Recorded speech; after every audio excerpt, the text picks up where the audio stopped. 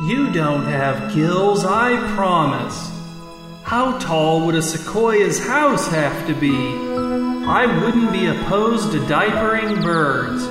You're literally the one person on Earth who can prevent forest fires.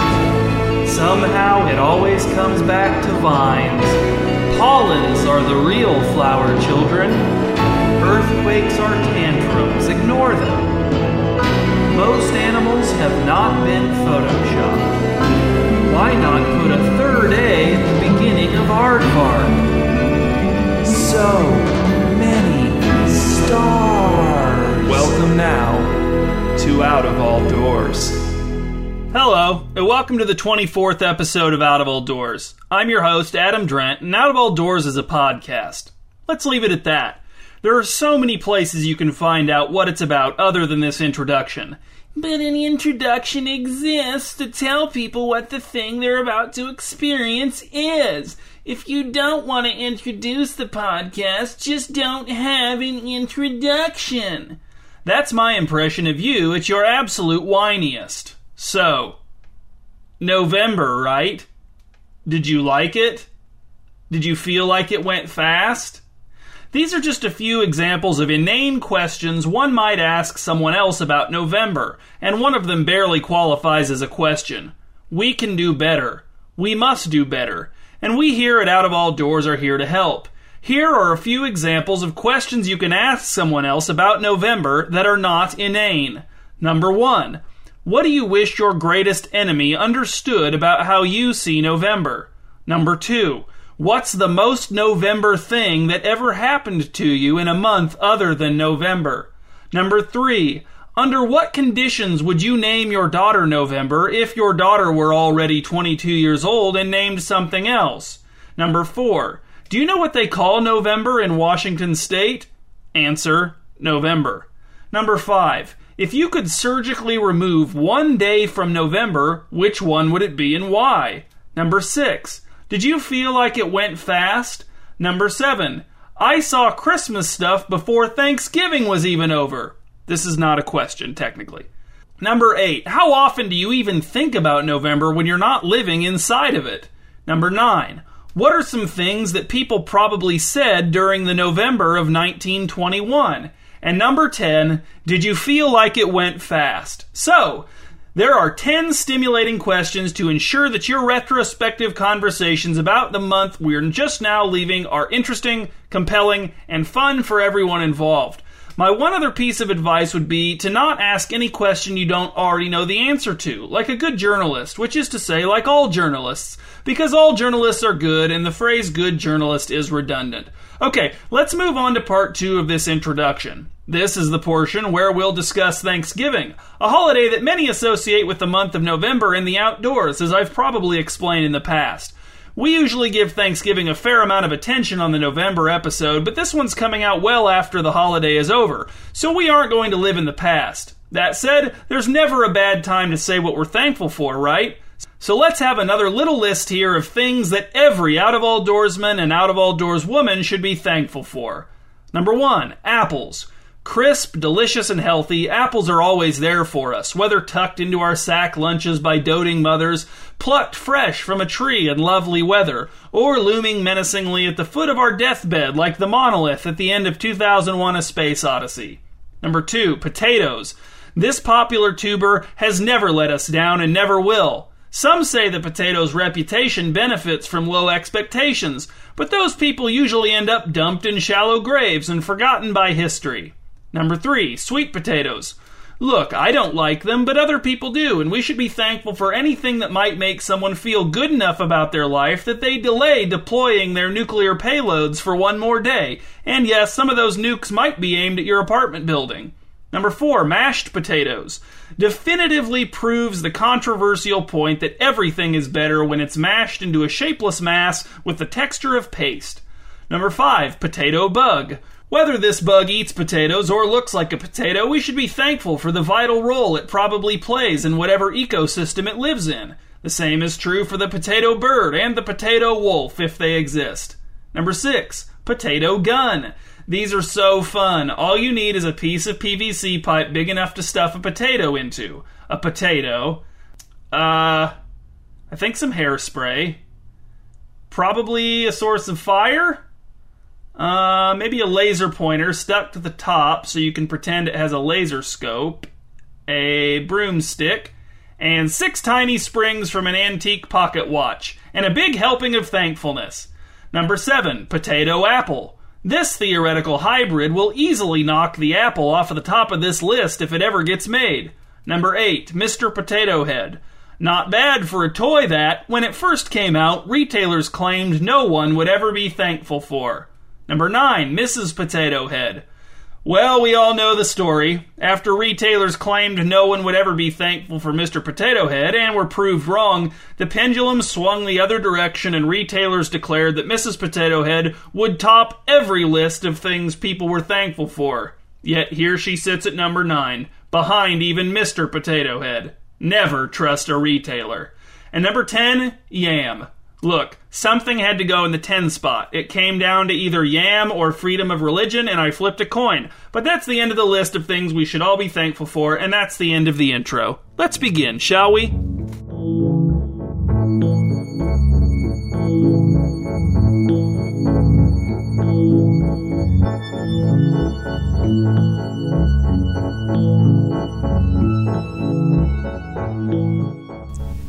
Say it with me, Grang.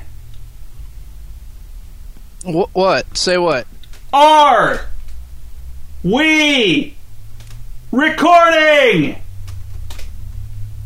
Well, you're the one with the recording equipment, Drent, so shouldn't I be asking you that? If we're recording? I mean, are we recording?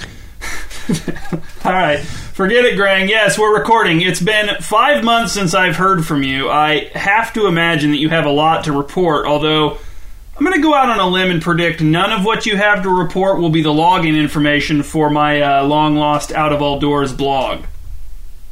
Oh, you're right, Duran. It has been quite an eventful few months, that's for sure. And while you're correct in your prediction that I haven't yet acquired the login information for the Out of All Doors blog, you're actually wrong to have predicted it because, given how close I am to getting it, predicting that I do have the password would actually have been a much better prediction.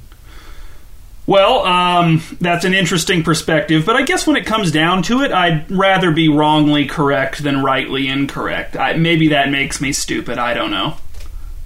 No, Drent, you're not stupid. And speaking of how you're not stupid, I know you won't be stupid enough to pass up my new segment idea.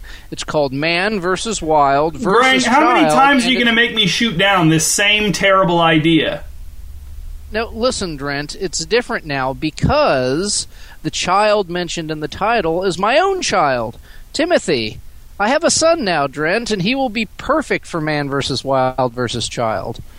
When I asked Megan if he seems like he'd be a good survivalist as well as an entertaining podcaster, she said, well, we'll have to wait and see. So he's really right on track, considering his age. Grang, what do you mean you asked Megan if he seems like it? I mean, this... Please don't tell me this means you haven't seen your own son yet. Well, I haven't gotten the password yet, Drent. I can't abandon my mission to meet my son. What would that teach him about dedication? You know me, Drent. You know that I believe that dedication is the single most important trait a man can have. So what kind of father would I be if the first thing Timmy learned about me is that I only think dedication is important up until the second something happens that challenges that dedication? That would be terrible parenting. I wouldn't be able to look Timmy in the eye if I showed up to welcome him into the world without having acquired the login information, whereas once I do get the login information, I'll be able to rush home and meet him in triumph, and my infant son will meet a father that he can revere, and this will all happen very soon because I just got arrested and now I'm awaiting trial. Well, this is a new wrinkle, and possibly the worst turn of events that you've tried to pitch as a success so far. Why did you get arrested instead of attending to your newborn child? Are you still helping that other worse Adam campaign for the school board? And you don't still have that terrible fat pet crow, do you? It's a bit of a long story, Drent, but the good news is that other than the fact that I finally managed to get arrested, I do still have Theodore Roosevelt, and while he is still overweight, he isn't and never has been terrible. But the bad news is that Adam was killed, and the Crow Chief, who now has the login information, was falsely arrested and was in prison for the crime. Wow. Yeah, but I've been doing some research online about diets that I can put Theodore on that won't make him try to peck my eyes out, so he'll probably start losing the weight soon. He'll be capable of flying again in no time, although he may still choose not to. Okay, but putting all that aside for a moment, how did Adam get killed? And why did the Crow Chief get blamed? And how is this connected to your arrest? What's going on there? Oh yes, it's very sad. Adam was killed by a primitive arrow. I'm actually lucky it didn't hit me. If Theodore hadn't lost his balance and toppled off my shoulder and I hadn't stooped to pick him up at exactly that moment, the arrow would have gotten me right in the chest. Wait. Grang, was the arrow that killed Adam like the ones the Udavald assassins were shooting at you on the raft and in that internet cafe? Well, there are no Udavald assassins. Those were just errant shots from hunters, as I already told you. But yes, the arrow was identical to those other arrows. The bow hunters around here are very inaccurate. And it's so sad because the police, instead of just admitting that Adam's death was a hunting accident, as it obviously was, decided that it must have been the Crow Chief, because who would be more likely to kill Adam with a bow and arrow than an Indian chief who happened to be near Adam when he was shot? But you told me that the Crow Chief isn't an Indian at all. Well, that's what he told the authorities. They were like, well, this man was killed by a bow and arrow. The suspect must be an Indian, and you're known as the Crow Chief, so you must be the killer. And then the Crow Chief was like, I'm not even an Indian. And they were like, oh, okay, sorry, Native American. And he said, but I'm not a Native American. And they said, oh, okay, sorry, indigenous person. And then he said, I'm not an indigenous person. And they said, well, then why do you have all these headdresses and tomahawks lying around your house? And then he said, those aren't mine. Look how tiny they are. Those are Sammy's. They're my crows. But they didn't believe him, and they arrested him, and he was found guilty of murder and sentenced to prison. And like I said, he has the login information now. So it's pretty sad how our justice system failed us like this. So assassins tried to kill you, accidentally killed Adam instead, and the Crow Chief is in jail for it. That's 2 more lives you've ruined. You're correct about everything except for the assassins trying to kill me and anything being my fault. And the same town that banned a mascot for being culturally insensitive toward Native Americans now wrongly arrested and convicted a man because they assumed he was Native American based on flimsy, superficial evidence. It's almost like their perspective on racism is completely skewed. And wait, I thought Adam was the one with the login information. Why does the Crow Chief have it now? Yeah, well, as Adam was dying with the arrow sticking out of him, but before the cops got there and arrested the Crow Chief, Adam had a few final words for me and the Crow Chief. He said he wanted us to carry on his campaign to reinstate the Jim Crow, and in order to do that, we would need to know the login information for the blog, which was the online headquarters of the whole campaign. So he told both of you. So how come the Crow Chief is the only one who knows it now? Well, I couldn't quite hear what he said because as he was saying the login information with his dying breath, Theodore was on my shoulder crunching Cheetos right in my ear, and he kind of drowned out everything Adam said. Then Adam died, and before I could get the password and stuff from the Crow Chief, the authorities showed up, arrested him, and whisked him away. I was going to try to ask him for the info in the courtroom at the trial, but neither the prosecution nor the defense wanted me for a witness. But you were an eyewitness. You were in the room when it happened. Well, they both told me I was unreliable, and that I would only ruin their cases. How is it possible that I could ruin either of 2 opposing cases? That's not logical. Besides, dedication should trump reliability when it comes to determining the value of witnesses. But our justice system is broken, so we shouldn't be surprised. Anyway, that's why I had to spend the whole last couple months trying to commit a crime with a short sentence that would get me into prison with the Crow Chief so I could ask him for the login information. Why couldn't you just visit him? Drent, you can't visit people in prison. It's prison. If prisoners could have visitors, prison wouldn't be a deterrent. All right, well, that's wrong, but how has the crime spree gone? Any luck? It has been a struggle. I admit I'm not a natural criminal. But I came up with a pretty good idea. I decided that I'd poach a deer. So I borrowed a gun from the Crow Chief's house, where I'm living with Theodore and Sammy right now, and I headed out into the woods to shoot a deer without a license. On my first attempt, I only managed to shoot a stump, which at first I thought was a deer, but as I said, was only a stump. I told the game warden, but he said there was nothing even remotely illegal about shooting a stump. So, dedicated as I am, I knew I'd have to try harder. Then the next day, I shot a decoy of a deer. This was still not a deer, but I tried the game warden again. He said that shooting a decoy was not poaching either, but I told him that it could and should be considered attempted poaching. But then he said that there's actually already precedent on that, and that it can't be considered attempted poaching because it's impossible to kill an inanimate object and therefore impossible to even attempt to kill one. But I was too dedicated to getting arrested in prison to let that stop me, so the next day, Drent, I did it. I shot a real deer.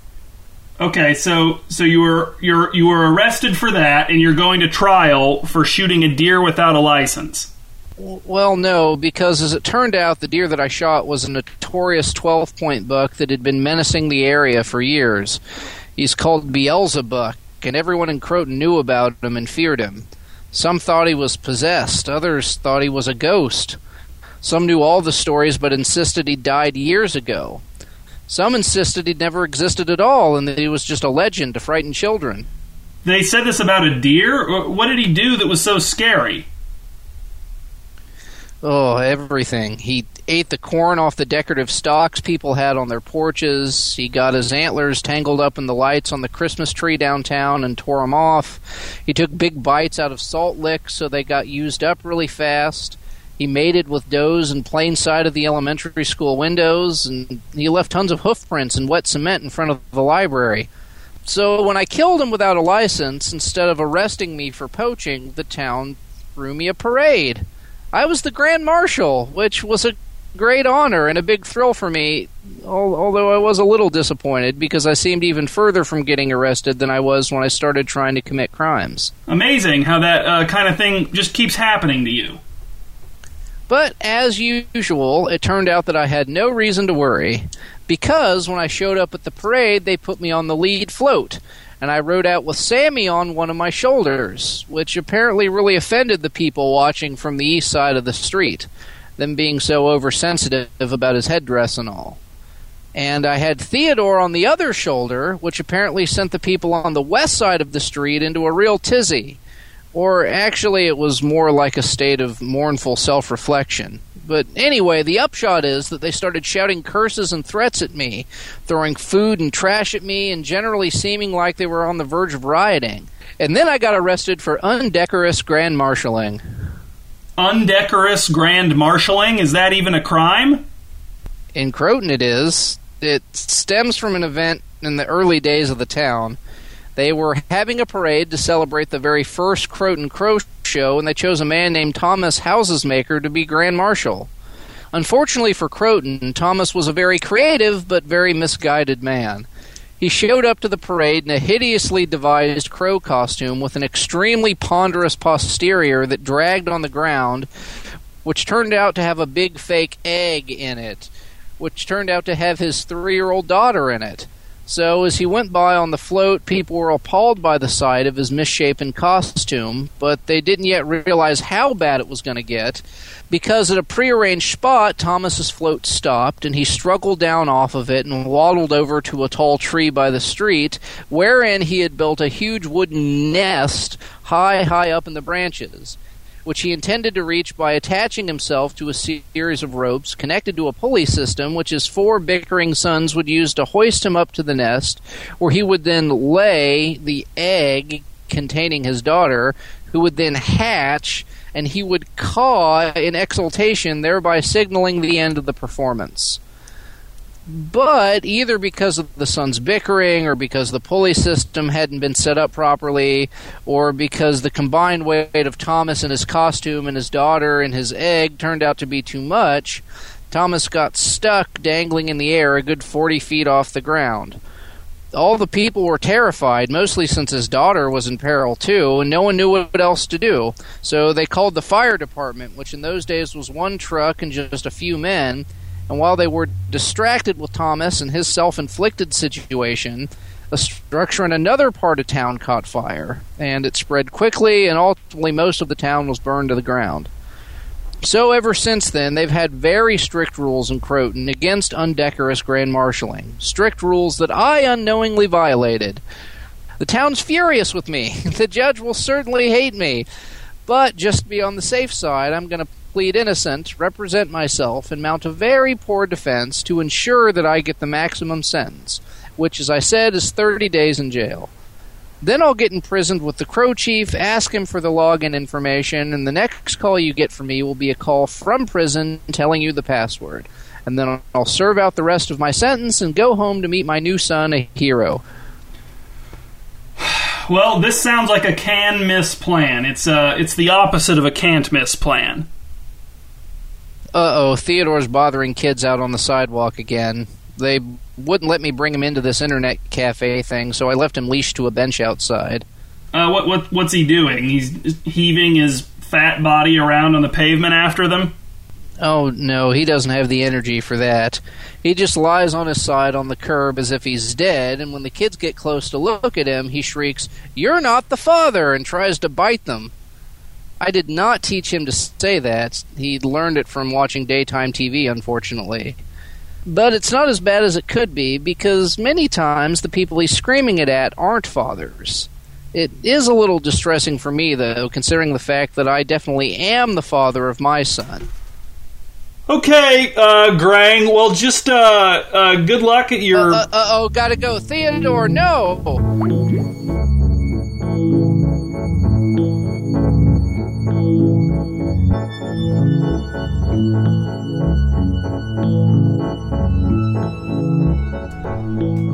We blow into our hands, not to dry them, but to warm them, because they are cold and our breath is warm.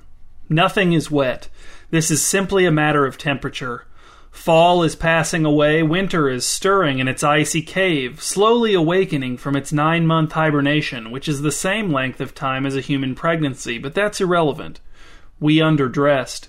We should have worn gloves, but we did not. Maybe we should swing by a glover's shop. The first glover's shop we swing by has a sign in the window that reads, "No groups of ambiguous number allowed." We move on. The second glover's shop we swing by has a sign in the window that reads, "No ungloved hands allowed." We move on. The third glover's shop we swing by has a sign in the window that reads, "No animosity nor ambivalence toward bats allowed." We troop inside. And there they are, flying here and there, hanging from the ceiling, each of them clutching a pair of fine gloves. You have to ask their permission to try on a pair or purchase a pair, says the proprietor, who is a small man behind a small desk. And they're allowed to deny your request. We have entered the Battery. The Maxine Bat Sanctuary prepares for winter. A kindly young man knits scarves for the 6 bats with the chilliest necks. They're the only ones who want and appreciate scarves. They wear them while hibernating. His scarves for bats have been featured in places such as photographs he hired his younger sister to take on her day off. This year, the scarves will have tracking devices knitted into them so that, in the event that they're stolen from the sleeping bats and dropped into dumpsters or the ocean like last year, they can be easily found, laundered, and returned to the bats. He also knits a pair of leg warmers for the bat with the coldest legs, which is nothing for a bat to be ashamed of. He determines which bat has the coldest legs using his own sense of touch, a method one observer described as probably fallible. The kindly young man learned to knit by thinking critically about it. The Captainist Bat Sanctuary prepares for winter. A large non-pagan bonfire is built in the middle of the sanctuary. It will be kept burning bright throughout the forbidding darkness of the winter months, a symbol of the collective spirit of the bats who are hibernating deep in their cave beneath the snow and frozen ground. The fire is fed with dry wood and anti-bat correspondence from ignorant neighbors who, instead of reacting appropriately to their incredible good fortune, actually resent living near a bat sanctuary. The bonfire serves as a reminder to the bat sanctuary volunteers that their work is vital even while the bats sleep, especially while the bats sleep, for they are at their most vulnerable in their sleep, and the volunteers, therefore, must keep the fire burning. It is not a complex metaphor, which is good because the point is meant to be understood. The leadership at the Captainist Bat Sanctuary believes that the primary goal of a metaphor should be to be understood. Don't laugh. They're helping bats. They're good people. Another thing they do to prepare for winter is winterize their pontoon boat. The Barrowmeal Bat Sanctuary prepares for winter. A sign is hung by the road explaining that the bats have slipped into their torpors, wherein they breathe once an hour and their hearts beat 10 times a minute.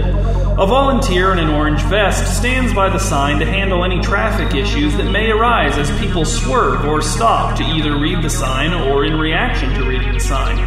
A sniper with a tranquilizer gun is camouflaged and hidden in a tree near the sign in case a troublemaker with a contradictory sign appears nearby. A fact checker sits at a computer in an office and checks all of the most reputable bat fact websites on a continuous loop to make certain that the sanctuary's sign is still accurate. A volunteer named Bunt works on a presentation he intends to make to the other volunteers with the intention of convincing them to redo the sign but with no punctuation, a convention of language he finds antiquated, elitist, and difficult. A volunteer named Ramon works on a counter-presentation which is comprised of cute pictures of bats and at the end says, "The punctuation should stay. Thank you for your time." The Covernicus Bat Sanctuary prepares for winter. The volunteers patch the holes in their coats with needles, threads, and scraps of black or very dark blue denim. They patch the holes in their boots with staple guns and scraps of old leather. They patch the holes in their fragile submersibles with rubber cement and waterproof tissue paper. They patch the holes in their belief systems with breathtaking logical leaps and lunges. They patch the holes in their lives by discussing bats, sharing memories of bats, and talking of big bat plans for the spring. They also check on the bats' hibernation sites to make sure they're humid enough. If they don't feel the hibernation sites are humid enough, they work themselves into a panic, call their sanctuary's resident expert down from his vacation house in the Arctic Circle, and he says that no, actually the humidity levels are fine in the hibernation sites. Then he gives each volunteer a slip of paper that says, "Please let this be the last time you call me for something that is not a problem." The Allawarranack Bat Sanctuary prepares for winter. The old-timers tell the young volunteers not to believe their own eyes, especially in blizzards or on pitch-black sub-zero nights. Those aren't bats who have mistakenly awoken too early and need your assistance that you see heading off into the woods. Those are something much more sinister, and they're luring you to your death. The old-timers understand the impulse to help. They understand the boredom that sets in during hibernation season. They understand that you understand how bad it would be if a bat came out of its torpor too soon, but you have to resist the urge to chase after those things, whatever they are, even if you're dressed for the weather and have a pack full of supplies. The old-timers try to reason with the volunteers. The things don't even look like bats. They walk upright. They have arms and legs and humanoid heads. Frankly, they look like humans, aside from the tattered wings they drag behind them in the snow. They're 9 feet tall, young volunteers. When have you ever seen a bat of that size at this sanctuary? Those things have put forth very close to zero effort to fool you. Why would you meet them more than halfway? Just ignore them. Watch videos of real bats. That'll help you keep everything straight in your head. The old-timers tell the young volunteers that they'll show them the corpses of those things after the first thaw. You can usually find a few smashed together inside hollow logs. Then you'll see they definitely aren't bats. The Pimner Bat Sanctuary prepares for winter. Fundraising, fundraising, fundraising, fundraising, fundraising, fundraising. This bat sanctuary uses the winter months to put the fun in fundraising. They also put the sing in fundraising. They also put the fur in fundraising. And they put the raisin in fundraising. They used to put the fin and the drain in fundraising, but not anymore because there were many, many complaints and the total funds raised suffered as a result. The volunteers at the Pimner Bat Sanctuary are the gold standard for bat sanctuary fundraising, and you can tell they know it because they have a gold statue of a bat with black sapphires for eyes on their property that they don't exactly worship, but they do speak very highly of it, and they leave metal pails full of dead bugs in front of it in a way that some might consider sacrificial. Also, the statue's golden body is mostly obscured by its coat of artificial bat fur, which is made of human hair shorn from the heads of penitent pilgrims who travel from miles away wearing blindfolds and finding their way to the statue using only their sense of hearing, which they pretend is like using echolocation, but it isn't. We want to try those gloves on, we cry. We want to buy that pair. We want to buy that pair. But the bats don't give the gloves to us. You have to ask their permission, says the proprietor again, unhelpfully. Can we try those gloves on? We ask the bats. Can we buy them? The bats just keep flapping around and hanging upside down. Do they say anything? We ask the proprietor. Do they just grant permission by dropping the gloves?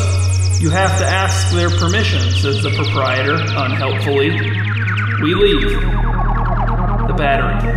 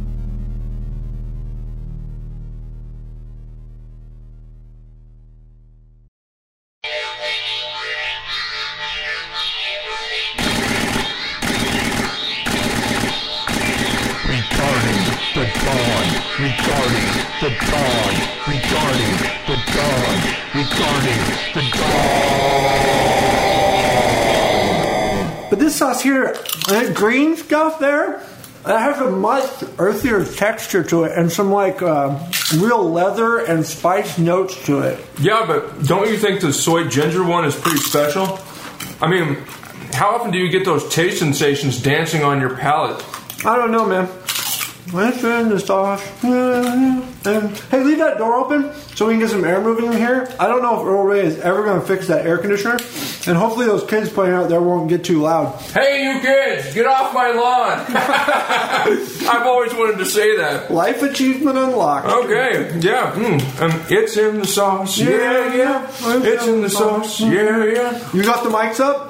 Yeah. Yep, let me test that. It's in the sauce. Yeah. It's in the sauce. Yeah. Yeah, that's not bad. That's okay. Cool. All right. Well, let's get it going then. All right, here we go. Oh, hold on. Get the chip. Hey everyone, it's time for your favorite podcast segment about outdoor photography regarding the dog. Hello in there? Permission to come aboard? Whoa, buddy, we're recording in here. I'm looking for Dwayne Lees. Mr. Tristler? Dwayne? Stranger danger, who are you? Oh, no, Ben. This is Mr. Tristler. Oh, you can call me Steve now. Oh, Steve, yeah. He was my high school art teacher. Steve, this is Ben. What? Dwayne, you didn't tell me you took art classes. What? It was high school, dude. Everyone took art classes. We had to. I'm so sure, Dwayne. I'm so sure. I mean, it's not like I learned anything. Hey, that kind of hurts. Hey, shut up, Steve. Well, it's not very nice. Well, what are you doing here, Mr. Steve? What are you doing here? Well, I was just downstairs at Earl Ray's shop getting some bait for a little fishing trip tomorrow, and I asked him what this singing was upstairs, and he said it was an art show being recorded or something, and when I asked who was doing it, he said that this tenant and his friend Dwayne Leesman, so then I just had to come up and see my old student teaching art. Oh, so you think you can just waltz in here and judge us on how good we are art teaching? We don't recognize your authority here. No high school art teacher is going to tell us what good art teaching it is. Well, no, that's not exactly... Wait. Ben? I suppose you pinned all your hopes and dreams on your star student over here, that he would go forth and carry on the noble tradition of high school art teaching, and you have been wondering and hoping that someday Dwayne would... Star student?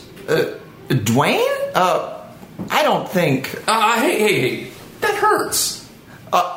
Sorry, Dwayne. It's not like that. It's just that, well, you weren't exactly the most attentive student. You always seem to be a little distracted. Ha! Sweet. See, Dwayne already knew that there was nothing he could be taught by some lame art teacher, and he... No. He seemed very interested in all my projects and stuff, and he did hand in a lot of work. He just kind of daydreamed a lot, I guess. Oh, well, yeah, I think that's probably right. I can't really remember a lot about what you talked about in class. What period was that again? A fifth. Ooh. Fifth period. What happened in fifth period? Art class. I know that. I mean, what's so special about it? Why is Dwayne staring off into space like that? I don't know. Dwayne, hey! Huh? Oh, sorry. What's up with fifth period? Art class. Oh, all right, you two. I've had enough of this. Steve, this is our podcast. You can't just barge in here and try to get in on our action. And Dwayne, what are you doing waxing nostalgic about some lame art class? I mean, come on, man. I'm the only artist... Wait, Ben. Mr. Steve knows art.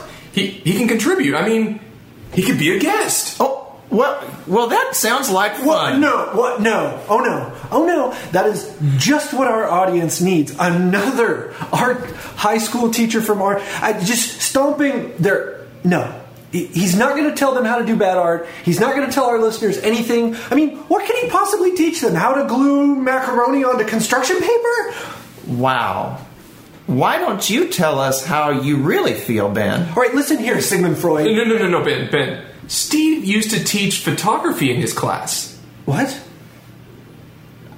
It's true, I did. Yeah, he used to teach us how to use those old film cameras, and we did composition and developed our own film with coffee, right? And stuff, and... Yep, still teach the old caffeinol developing techniques. Don't you see, Ben? Steve can be a guest. He knows stuff about photography, too. Well...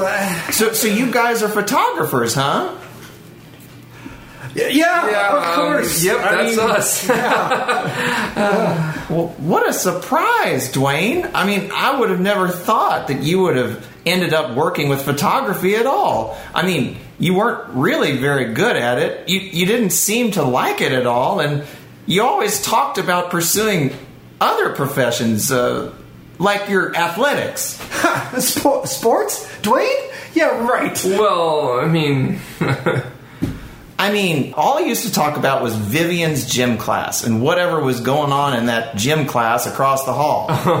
Well, but art, man, and photography. Whoa, wait. Vivian?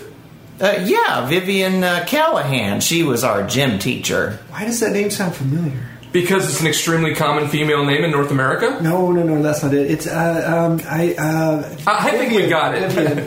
Got it! You wrote that song about her. That rock song, or mountain song. Mount Vivian, that's it. What? No, that was... Yeah. Mount Vivian, that song that G Honey wrote. Yeah, that's it. G Honey? Mountain? You know what, Steve? You should ask Ben about his film photography experience in the Alps. Really? The Alps? What are you doing? Yeah. He took a glass 8x10 wet plate negatives high up in the Swiss Alps. Wow. Really? Like how? How did you keep that stuff? The temperatures and the logistics of, the chemicals, the frost. Man, I didn't even think that was possible to do. Wow. Yeah. It must have been so hard to do. How many people did you have helping you wrangle all that gear? And did you, use propane heaters and regulate the temps? No. Ben was all by himself. It was just him and the gear. Really? Of course. Um, Look, that's not the point. We're getting way off the point. The point is, I mean, the takeaway here is Dwayne is in love with the gym teacher. What? Well, not. You were too. Hey, Steve, ask him about her shapely rock formations. Hey, you're talking about my wife. What?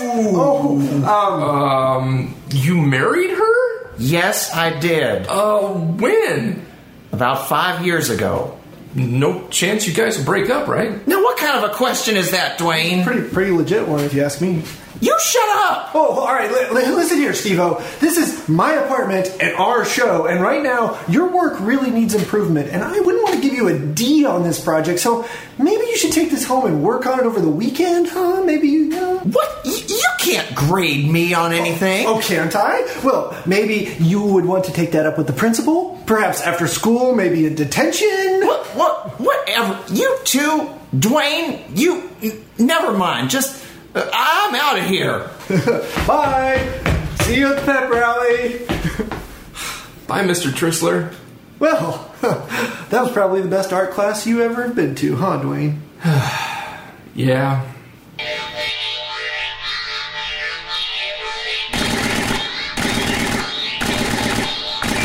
Regarding the dawn, regarding the dawn, regarding the dawn, regarding the dawn.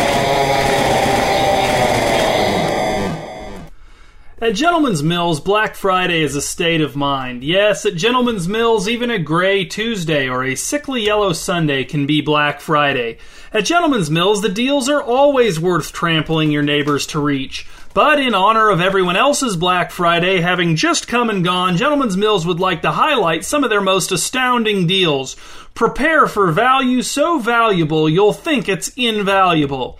Number 1, 3 wishes. For a fraction of the cost of a real genie, Gentleman's Mills will grant the buyer up to 3 wishes from a pre-approved list of up to 4 wishes. Number 2, corn on the cub. If you can pry this corn from this cub, we'll practically give it to you. Number 3, kid on the cub.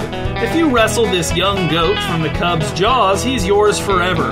You may nurse the kid back to health and then milk, eat, comb, shear, polish, praise, worship, sell, or mock the goat depending on your subsequent preferences.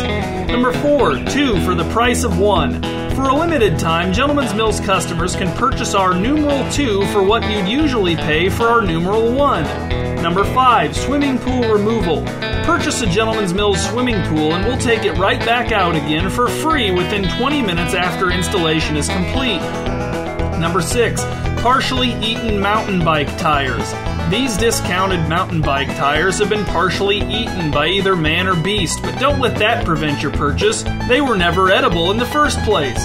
Number 7, Reptile Nightie. This sexy sleepwear for your snake didn't sell particularly well, and the only reason we can think of is that it cost $1 too much. That minor flaw has now been rectified. Celebrate by buying this product. Number 8, Reptile Nightly. This periodical documents the Gentleman's Mills co-founders' nightly musings on our scaled underfoot friends. Most have an illustration. If you can't afford a top-shelf magazine, we've got your back with Reptile Nightly. Note, if we get behind, we'll catch up with writing, printing, and sending you a bunch of issues to return your delivery average to 1 issue per night as soon as we get a chance. Number 9, Frowsy Franks. These, the frowsiest of Franks, come with built-in bun to keep your grill bill beneath budget. Number 10, Pathological Liar. Take him off our hands for cheap, cheap, cheap. We're sick of him. Number 11, Hamburger Hinderer. You won't find a cheaper hamburger-affecting product on the market anywhere. Number 12, Avalanche of Value. In this literal avalanche, the tons and tons of snow represent value. Number 13, Naughty Potty Pet Potty Trainer. This plastic dog plops everywhere except in the provided turlet, teaching your own pet not to even attempt to dump in the turlet. Go in the backyard, boy. Number 14, Adorable or Affordable. This item forces you to choose between looking cute or affording life's nicer things. Number 15, Grapes. These grapes come in a sickly gray color, and so we give them to you for a big discount. The smell, once bitten, made one gentleman pass out. Number 16, Job from the Ashes. The gentlemen craft an apology letter explaining why you now know that wearing a t-shirt with a client's HIPAA information printed on it is contrary to something or another, and that you really need this job to afford life's nicer things. Number 17, engagement ring. No engagement ring is made out of more materials than the Gentleman's Mills engagement ring. Number 18, Dizzy Dave's Dust Bunnies. Can't afford big-name models for your product launch? Hire the Dust Bunnies. They're not experienced models, but they are alive. Number 19, Purple Flavor Ices. You don't have too many yet. Number 20, Flaws. This special magical dental floss, once used, reveals a flaw in the flosser that the flosser would prefer to keep repressed or forgotten. Flaws is hard to read. Voted too insulting by Dental Boy magazine.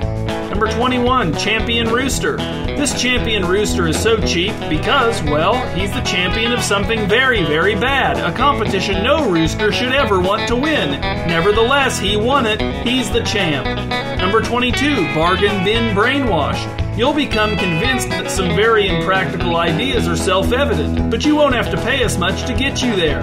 Number 23, Total Recall Bargain Edition. The case is empty. Number 24, Knee Pad 3-Pack. Please photograph yourself and or your friends using all knee pads for the discount. If you put one knee pad in the closet, you might as well send all of them back. Number 25, Bargain Basement. No corner left uncut. This above-ground basement distinguishes itself from a shoddy shed with the assistance of cognitive dissonance. Number 26, Zero Money Down Tree Bark.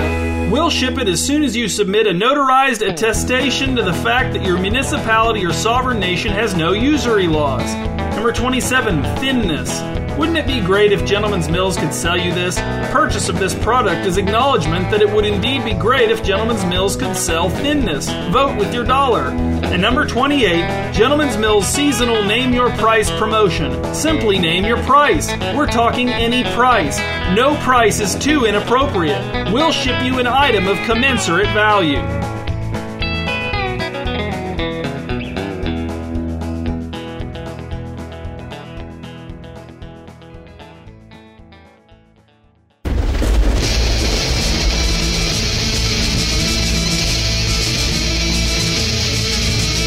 Welcome once again to another exciting episode of Jason and Stevie Traverse the Multiverse.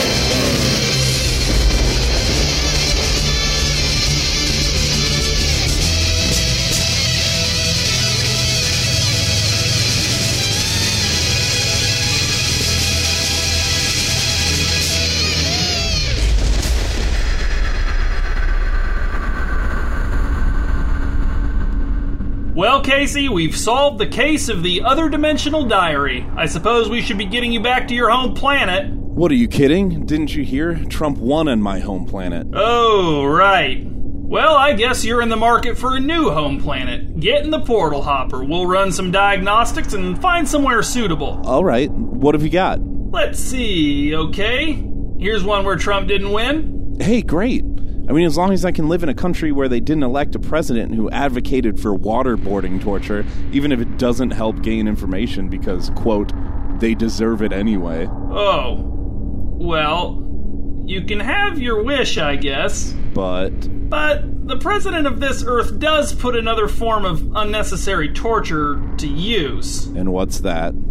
He makes them listen to this on repeat for hours, sometimes days on end. So if you say pajamas and I say pajamas, I'll wear pajamas and give up pajamas. So if you say pajamas and I say pajamas, I'll wear pajamas and give up pajamas. So if you say pajamas and I say pajamas, I'll wear pajamas and give up pajamas. Hey, what about that universe we vacate in where Jennifer Lawrence is president and they have hot dog, beer, and sushi trees? Well, no. Apparently you just can't please middle America. They got fed up with Jennifer's adorable antics and lovable every woman qualities. There was a coup. What? Yeah, they ousted her. And, of course, they repealed JennyCare, which gave citizens the right to affordable access to the hot dog, beer, and sushi trees. out of spite. Go figure. How about just an Earth with a president who knows what sexual assault is? Let me see what I can find here. Well, this Earth's America elected CeeLo Green. Remember that? How he was famous on like one of the #1 TV shows, and then he tweeted that shit 3 years ago? And how no one's heard from him since? Better days. How about a president who doesn't use racist and insensitive epithets? This Earth, they just elected that kid who transferred into your school in 6th grade, who started dating the girl in your class who happened to be half Japanese, and when you went up to him in gym class to ask him how it was going, he just replied by saying, "Can you believe I'm dating a..." True story. Yeah, people are fucking horrific. How about somewhere where they elected someone who just, ran on a platform of peace? Oh, here you go. Earth 727. This is a good one. They elected the resurrected Jesus Christ. That's great. Oh, nope. They lynched him within the first 100 days. Figures. One where one of his transition team doesn't refer to feminists as... Should be easy enough. Earth 9457. Ugh. It's that kid from your 6th grade class again. How about one where the VP doesn't openly deny the negative health effects of smoking? Earth 1875, Vice President Jean Calment. Who's that? One of those ladies who lived to 120-something, everyone's aunts post a Facebook meme about at some point because yay for keeping on or something. She smoked from age 21 to 117. A VP who doesn't want to roll back women's rights to the Stone Age? Earth 1960. Again, a technicality. President Fred Flintstone, because Hanna-Barbera cartoon characters inhabit this reality, where they're real people, and President Flintstone is just fine with the standing of women's rights in his reality, where his wife wears pearls to do housework, and where, every night, she serves him a hot plate of giant mastodon ribs, and where all children are a gift from the benevolent animator gods, and any discussion of contraception never would have gotten past the censors anyway. How about a president who doesn't brag about his size during the primaries? Earth 666. President Scott Walker. Well, yeah, because that dude is well aware that everybody already knows he's got a tiny one. Maybe a president who doesn't shun the press? Earth 49. They elect Thomas Pynchon. Just any planet where the president doesn't want to build a wall. Earth 1979, President Roger Waters. Oh, hey, look here, Casey. Here's one where Bernie won the election. Oh. Yeah, but look closer. That universe's timeline is 8 years ahead of ours.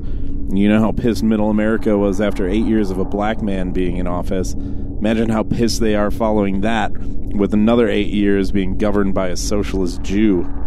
Good Lord, you're right. In 2024, they let something called Mecha Trump run for office. Oh, and of course, it wins. And, yep, it's just a giant robot with circular saws for hands and Trump's brain implanted in it. Great. Guess it just goes to show you.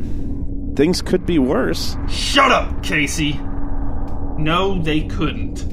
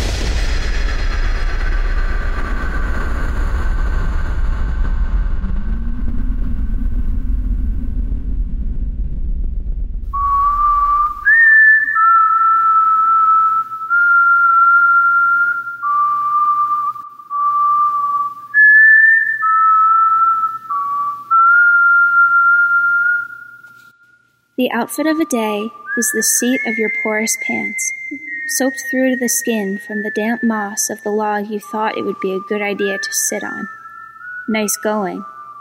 You thought this would be the perfect time to take a hike through the long swamp, before the rainy season, as the ground is beginning to freeze and the bedflowers are dormant. But you let yourself forget that the long swamp is always as wet as it is long. It's also as dry as it is wide, which is to say, not very. You can actually see the clearing to your left, and the forest a few yards to your right. But in the long swamp, the only way to go is forward. And you wore jeans. What are you, a idiot? Close your eyes. Lie down. Relax. Breathe very, very, very well. You open your eyes to find yourself listening to a beautiful song, a peaceful song, its serene melody drifting here and there, gently extolling restfulness, stresslessness. You listen. You listen. Isn't that nice? It's a song you've heard many times before, and yes, you've enjoyed it, but have you really appreciated it? Appreciated its ethereal qualities, its otherworldliness? Have you allowed it to caress your heart? Have you let it pluck delicate tears one by one from your ducts? Have you given it explicit permission to soundtrack one of your famous total zone-outs? You listen. Isn't that nice?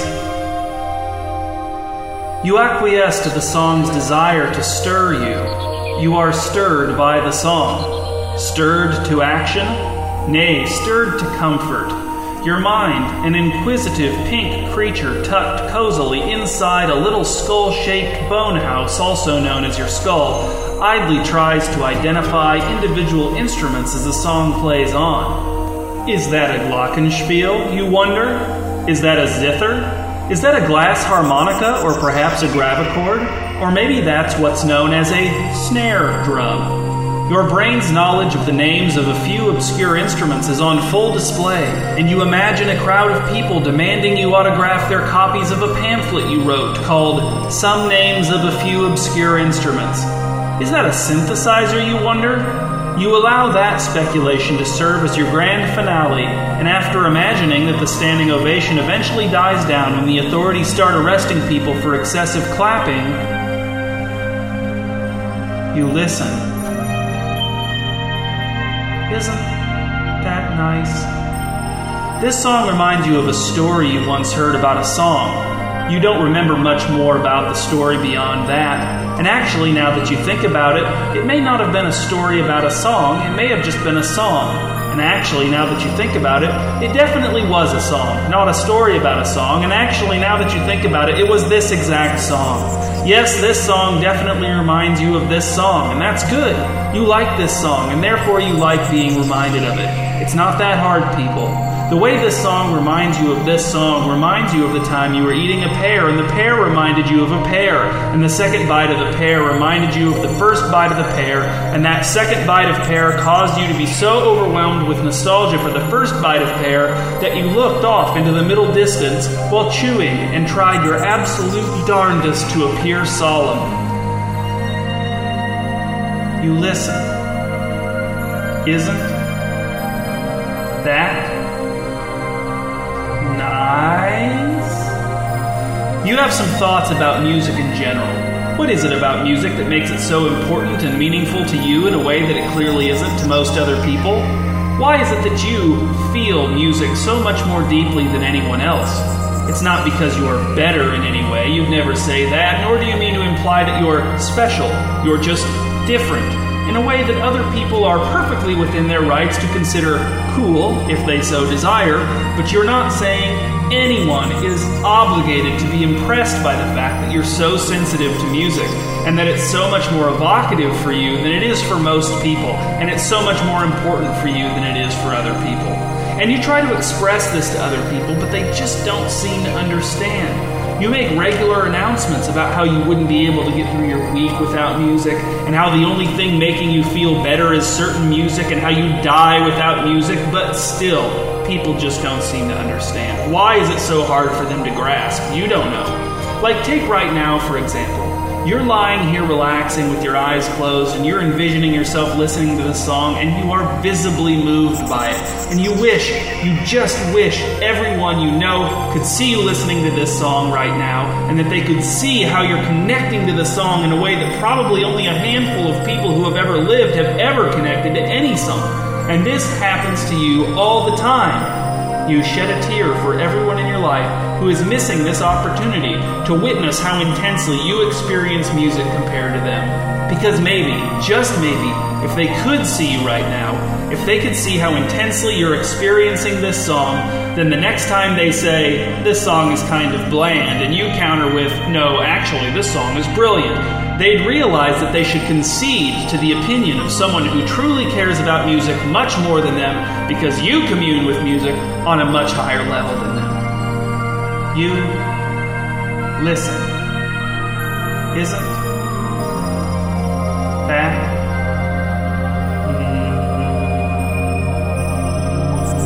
nice? You decide you'd like to dance to this song. You decide you want to really let your hair down and just let the music move your body, which you assume will be adequate to the task. You start with a series of arm departures and hip warps.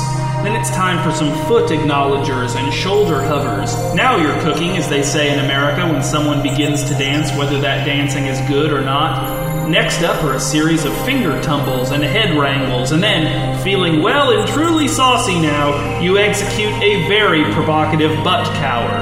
And now you've finished cooking, as they say in America when someone stops dancing. In some regions of America, they shorten this to, now you've cooked.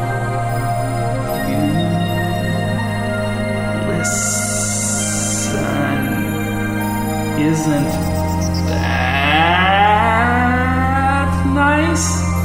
You feel inspired. This song has inspired you. If you love music so much, why shouldn't you write a song? You decide you should give it a shot. You buy an acoustic guitar online, and it's delivered to you promptly and with minimal damage to the neck, body, strings, and case.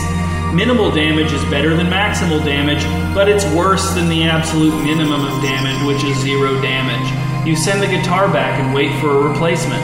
While you wait, you start working on some lyrics, which turns out to be easy until you realize you're not writing original lyrics at all. You're writing a confession to a crime you didn't commit. You crumple up these lyrics and throw them into your estate's garbage wing. The next day, your replacement guitar arrives. Undamaged, yes, but not a guitar. They've sent you a guitarist instead. All right, you say, even better. And you go back to writing lyrics while the guitarist noodles around on his guitar, which is slightly more damaged than your original guitar, but still basically functional. You write these lyrics. Why do I know? What can I know? Who is the one who sees? What are these? What are these? You have achieved the universal through specificity, the aim of all good songwriters. The guitarist accompanies you as you sing, and you hit a note so high that the glasses in your cupboard melt and fuse together into one giant glassen lump, which no longer holds water. So now, in order to drink from your glasses, you have to pour water over the glassen lump and then hastily lick it before all the water runs off. You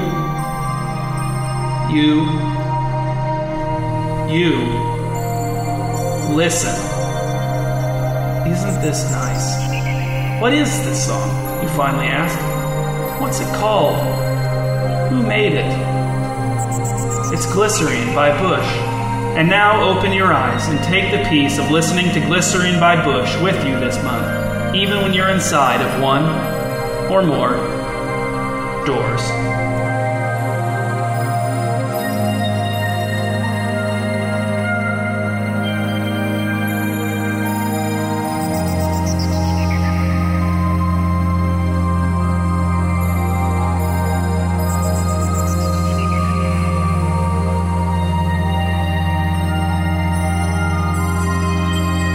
Thank you for listening to the 24th episode of Out of All Doors. I'm Adam Drent, and I would like to thank Matt Martin, Andy Poppenfuss, Casey Bai, Grang Lynch, Chris Nichols, Ben Bird, Steve Schisler, KT McVeigh, and Aaron Eichenberry for their contributions, written, audible, and technical. And thanks to Casey Bai, Chris Nichols, and JJ Evans for making all the music used in the show. If you'd like to get in touch for any reason, you can send emails to the show at outofalldoors@gmail.com or me personally at adamdrent@gmail.com. You can also call or text me at 574-518-1983. I'd love to hear from you. And I'm active on Twitter, too. I'm at HugePop. Here's another thing I'd love. If you went on iTunes and rated this podcast, maybe wrote a review, maybe even subscribed. And be sure to check out my website, hugepop.com, where you can find links to my other projects, including Bedtime Stories, One Man's World, and the music I make as the Mispronouncer. Bedtime Stories and One Man's World are also on iTunes if you search for them under podcasts, and you could rate and review those too. And a Bedtime Stories app is also available for all smart-style phones. And also extra thanks to Chris Nichols for putting all the previous episodes of Out of All Doors and One Man's World on YouTube. They're at the channel Huge Pop, written as one word. We'll be back in a month with episode 25 of Out of All Doors.